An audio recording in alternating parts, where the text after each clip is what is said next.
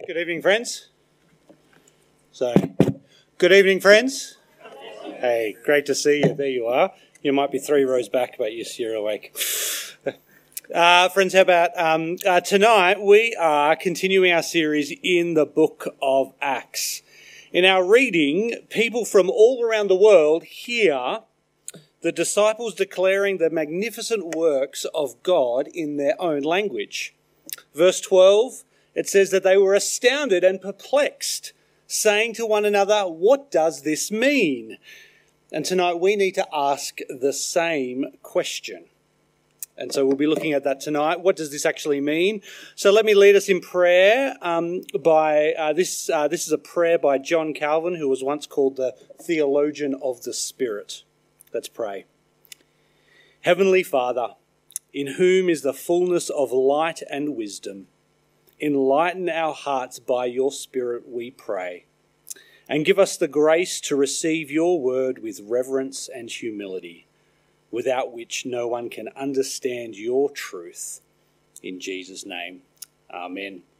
A few years ago, I used to meet up with an international student called James. This is not him, and this is not me. He was interested in Christianity. So once a fortnight, we would meet up, grab some lunch, we'd read the Bible together, and we'd chat about Jesus. After a few months, it didn't seem like we were getting anywhere. So one day I built up the courage and I asked him face to face. I said, "James, what's stopping you from following Jesus?"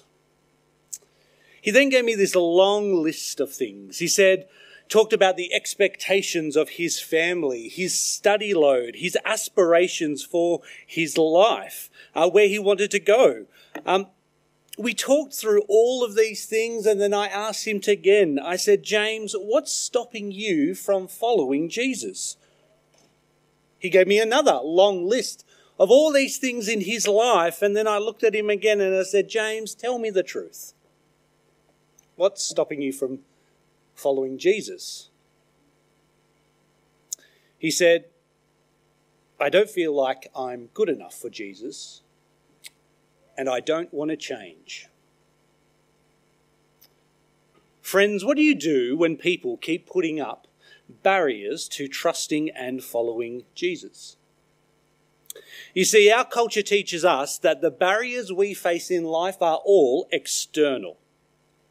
So the barriers that we face, it's all about your job or your family or your workload or your aspirations. But the Bible teaches us that it's completely the opposite. That the barriers are on the inside. That it's not our family, it's not our workload or our aspirations. It's our heart. So how can we convince other people, our friends, our work colleagues, even the people in our family, that they should turn and trust Jesus? How can we at church at 6:30 take the gospel to Orange and beyond?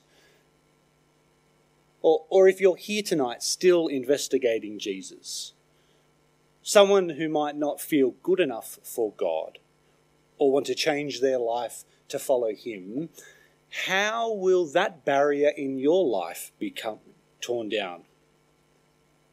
From Acts chapter 2 we see it's the powerful work of the Spirit. Tonight I want us to see that as God pours out his Spirit, it's the Holy Spirit that gives us a new way to relate to God and equips us to serve him. He does this so the barriers to people trusting in Jesus can be overcome and people's lives can be transformed by Jesus. So 3 points tonight: the event, the explanation, and the effect. So the challenge is when speaking about the Spirit, there's a group of people here tonight who might go, "Fantastic, we are finally talking about the Spirit." And there might be some here who are thinking, do we have to spend so much time speaking about the Spirit? And I take it that we have those reactions about the Holy Spirit, largely because of our own experiences or maybe our family of origin or even maybe churches that we've grown up in. And the real big challenge about talking about the Spirit is it feels so subjective. You know, we know that God the Father provides for us. He eternally loves us, and he sent Jesus into the world for our salvation. We know God the Son is Jesus, God in the flesh, who died, rose again, and ascended back to heaven and now rules today. But the Spirit, that's a tricky one. You know, it feels like the Spirit is so subjective, and when I talk about it, I'm just talking about my own thoughts and my own feelings. See, as 21st century individualists, we give so much authority to personal experiences. And as peace-loving Christians, we feel like we can't say someone's experience of the Spirit is wrong. But the Bible gives us truth, a foundational truth of who the Spirit is and what he does. And so it's important for us to speak in very clear ways as God's Scripture intends us to speak about the Spirit. You see, the Bible identifies the Holy Spirit as God, a person of the triune God, and he is fully divine. In the Bible, he creates, he regenerates, he resurrects, and he unites believers to Christ so that we may receive all that Jesus has accomplished on the cross. John Stott puts it this way: as a body without breath is a corpse, so the church without the Spirit is dead. I love that. You see, if we focus only on the Spirit and our experiences, then we will throw out God's word. But if we deny the existence of the Spirit, we will throw out our salvation. And so how should we think about the Spirit and how he works today? Well, let's look at our first point, the event at Pentecost. You see, last week we saw in Luke 24 the resurrection of Jesus was at the centre of God's plan for this world. But Jesus' mission wasn't finished. The preaching of the forgiveness of sins, that's the gospel message, needed to go to the ends of the earth, to all the nations. And so just before Jesus departs, he says this: Jesus commands them not to leave Jerusalem, but to wait for the Father's promise. That's the promise of the Holy Spirit, verse 8. And then he says, you will receive power when the Holy Spirit comes on you, and you will be my witnesses in Jerusalem, in all Judea, Samaria, and to the ends of the earth. Tonight, we'll see that this promise was fulfilled and how it started this radical new stage in God's salvation plan. You see, at the start of our reading, all the disciples, that's 120 of them, are together waiting for the Spirit. And I take it celebrating Pentecost. That's because Pentecost was a Jewish festival before it was a Christian celebration. Leviticus 23 tells us that Pentecost, or the Festival of Weeks, was this annual festival that celebrated God giving the law to his people at Mount Sinai. All Israelite men would have to travel to Jerusalem to give offerings to God in the temple. But all of that is about to change. You see, the festival that reminded people about Moses ascending up to heaven, ascending to Mount Sinai, is now going to remind us about Jesus ascending up to heaven. The festival that remembered God entrusting his law to his people is going to change and be about Jesus entrusting the gospel to his disciples. And as God descended on the mountain in his presence in Mount Sinai, God is going to descend his presence on his people as he pours out his Spirit. Have a look at verse 2. Suddenly a sound like that of a violent rushing wind came from heaven, and it filled the whole house where they were staying. They saw tongues like flames of fire that separated and rested on each of them. And then they were all filled with the Holy Spirit and began to speak in different tongues as the Spirit enabled them. So what are these signs all about? Well, did you notice verse 2? It actually isn't wind. They never saw wind.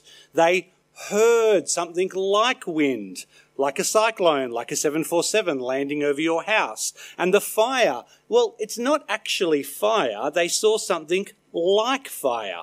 And there's no mention of burning their heads either. You see, throughout the Bible, fire and wind are images of the power and presence of God. It happens at the burning bush in Exodus 3. the giving of the law on Mount Sinai in Exodus 19, even the prophet Elijah in 1 Kings 19.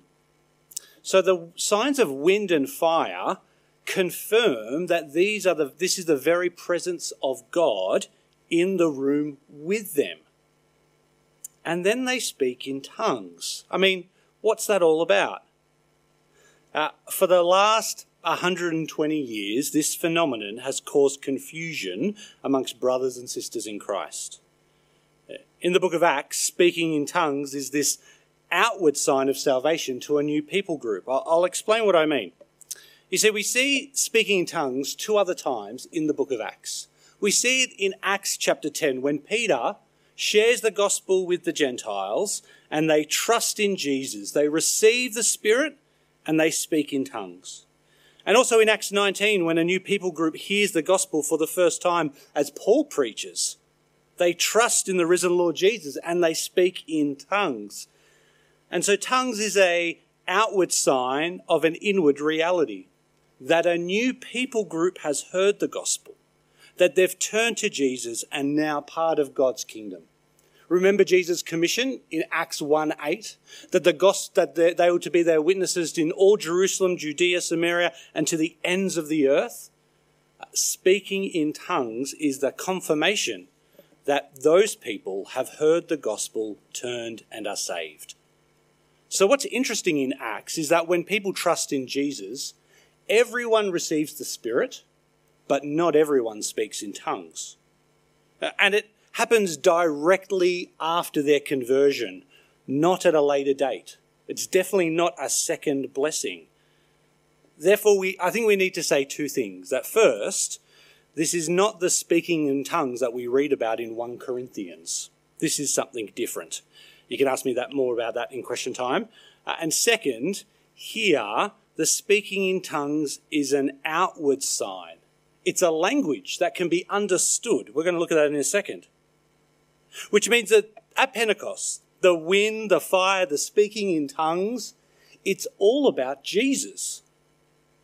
That there is now a new way to relate to God, and those who trust in Jesus are truly saved. You see, Luke wants us to see the signs, but not focus on them. Don't focus on the signs and miss the reality. About 10 years ago, a friend of mine, Mitch and his girlfriend, posted this picture on their Facebook page. Now, when their family saw this photo, they thought, great, our kids are in Las Vegas and they're having a great time. But everyone knows when two people are dating, go to Las Vegas and post this photo, one thing is going to happen. They're going to get married by Elvis.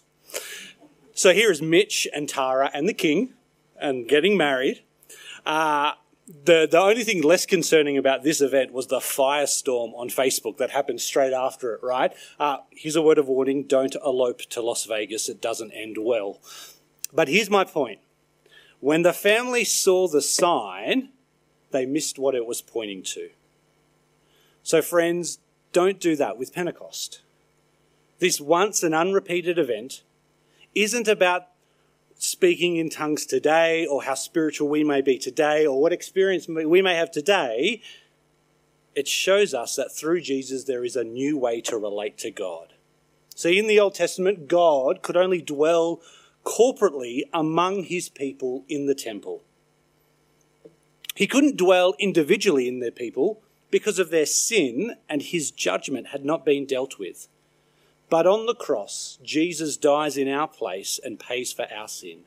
He receives the judgment of God, which means salvation doesn't rest on our shoulders, but on Jesus' death on the cross alone. It means that we don't need to go to the temple to worship God. We go to Jesus Christ. We don't look to temple sacrifices. We look to the once and for all time sacrifice of Jesus. We don't need to go to the temple to encounter the presence of God because God has poured out his Spirit on all who believe so that they may worship God. Which, just as a side note, means that Jesus is present with us tonight. Did you think about that? Like when you're coming to church tonight, did you think that you would be in the presence of Jesus. I'm not speaking about me. That God, as he dwells with his people by his Spirit and unites them in Christ, that God's presence is with us even tonight. You see, all who trust in Jesus are given the Spirit, not through the acts that we do, but the grace that he has given us, so that we may have full and complete access to God anywhere in the world, which is important if Jesus is going to fulfill his mission. If the gospel is going to the ends of the earth, it means that people at the ends of the earth, people as far away as Orange, need to still be able to worship God in spirit and truth where they are. The Spirit is also a guarantee, a seal of our salvation, so that God would never leave us or forsake us. And we have this complete and full access to God the Father through the Son and by the Spirit. I'll say that again. We have full access to God the Father through the Son and by the Spirit, which means the gospel message can now be preached to the nations. So what does this all mean? How does Peter explain this event? Let's have a look at the explanation. You see, when people hear the speaking in tongues, that is, when they hear the language, when they hear the magnificent acts declared in their own languages, they kind of gather around and Peter explains what's happening. What do they think? Well, the crowd thinks that they're drunk. And Peter says, no one goes to Canobolis at 9 a.m. in the morning, right? They're not drunk. Have a look at verse 16 at what he says. On the contrary, this is what was spoken through the prophet Joel. And it will be in the last days, says God, that I will pour out my Spirit on all people. Then your sons and your daughters will prophesy. Your young men will see visions and your old men will dream dreams. I will pour out my Spirit on my servants in those days, both men and women, and they will prophesy. So Peter, filled with the Spirit, quotes Joel 2 to explain this event in the fulfillment of an Old Testament promise. God said through the prophet Joel that he would pour out his Spirit on all people. Up until this point in history, the Holy Spirit was only given to particular people at particular times for particular tasks. There were prophets, priests, and kings who got the Spirit.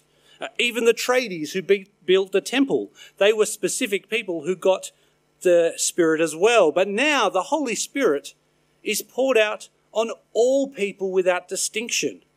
So sons and daughters get the Spirit. Young and old get the Spirit.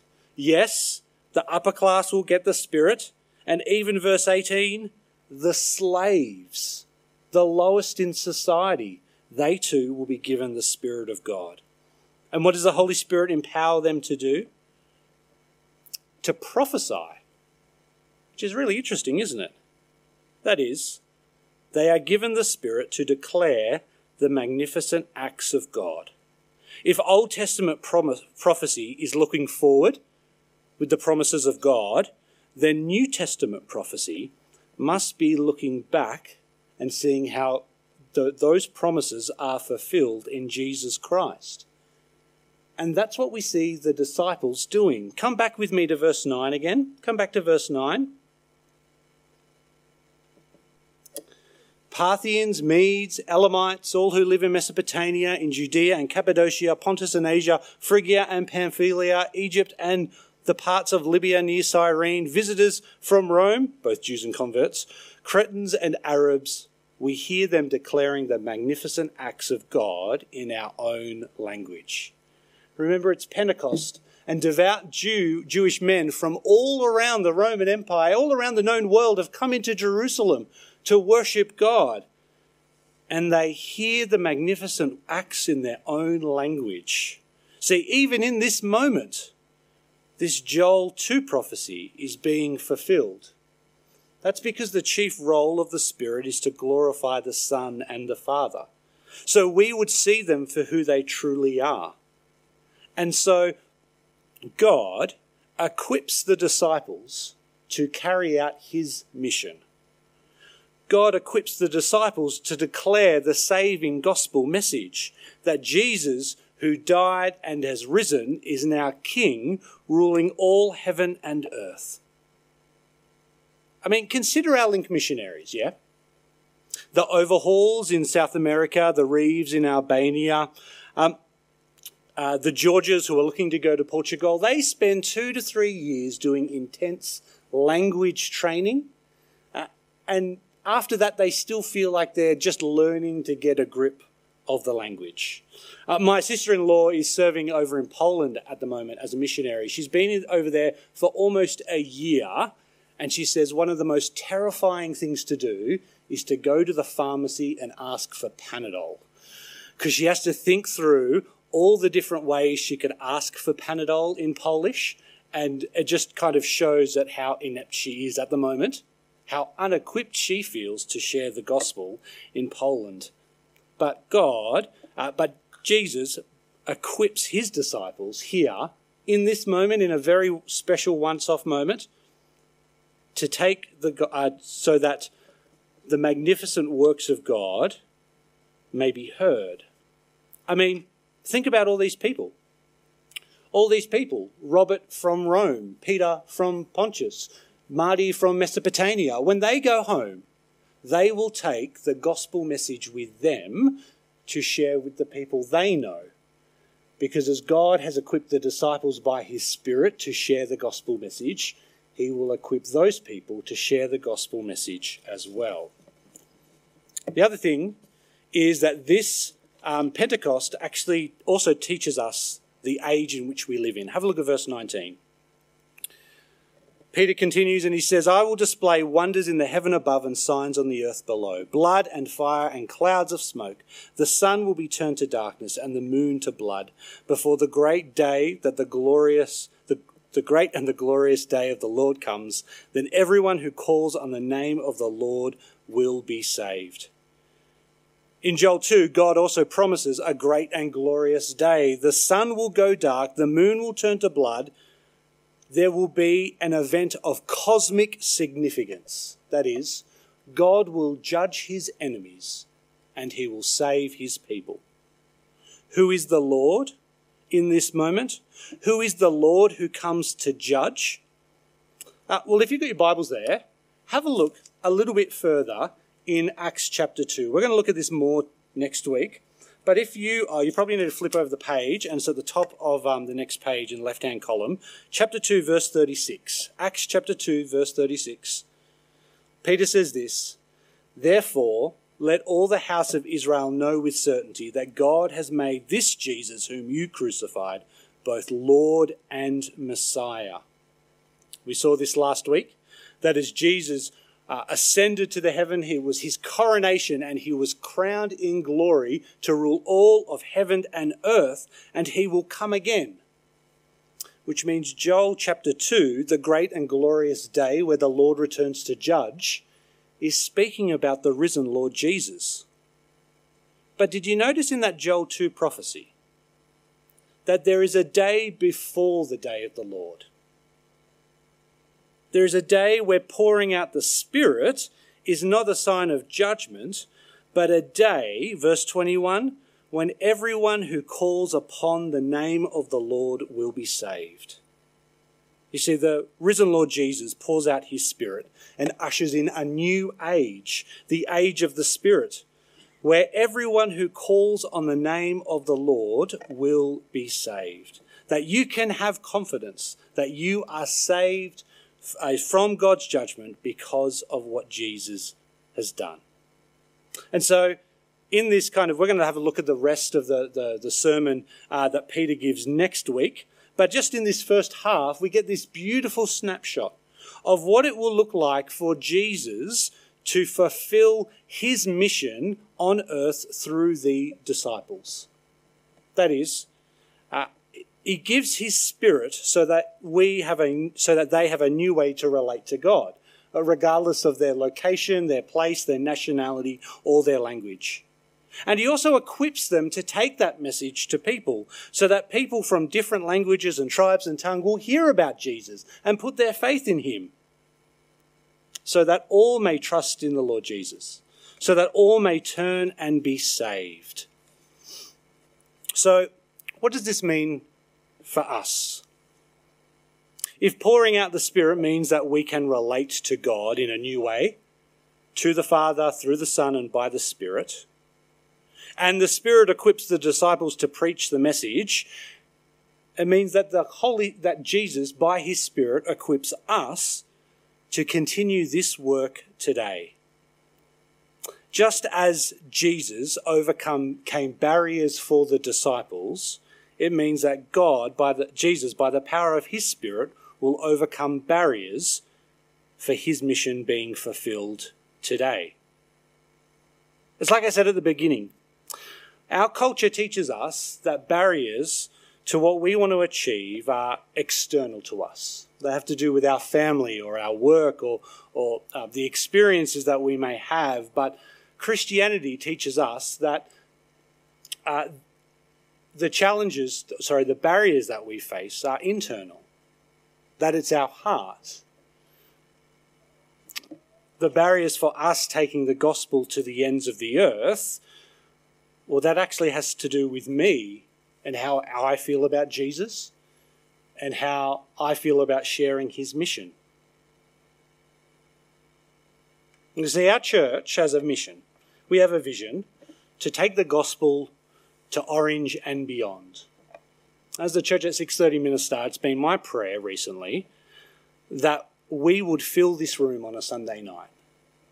That in the next 5 years, we would have 200 people, adults and teenagers together, meeting and worshipping God here in this building.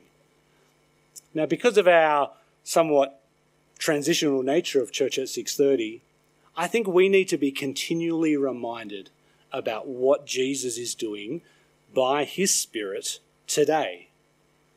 That just as Jesus tore down the barriers for these disciples, the barriers of language and their fear, that he would continue to do that for us.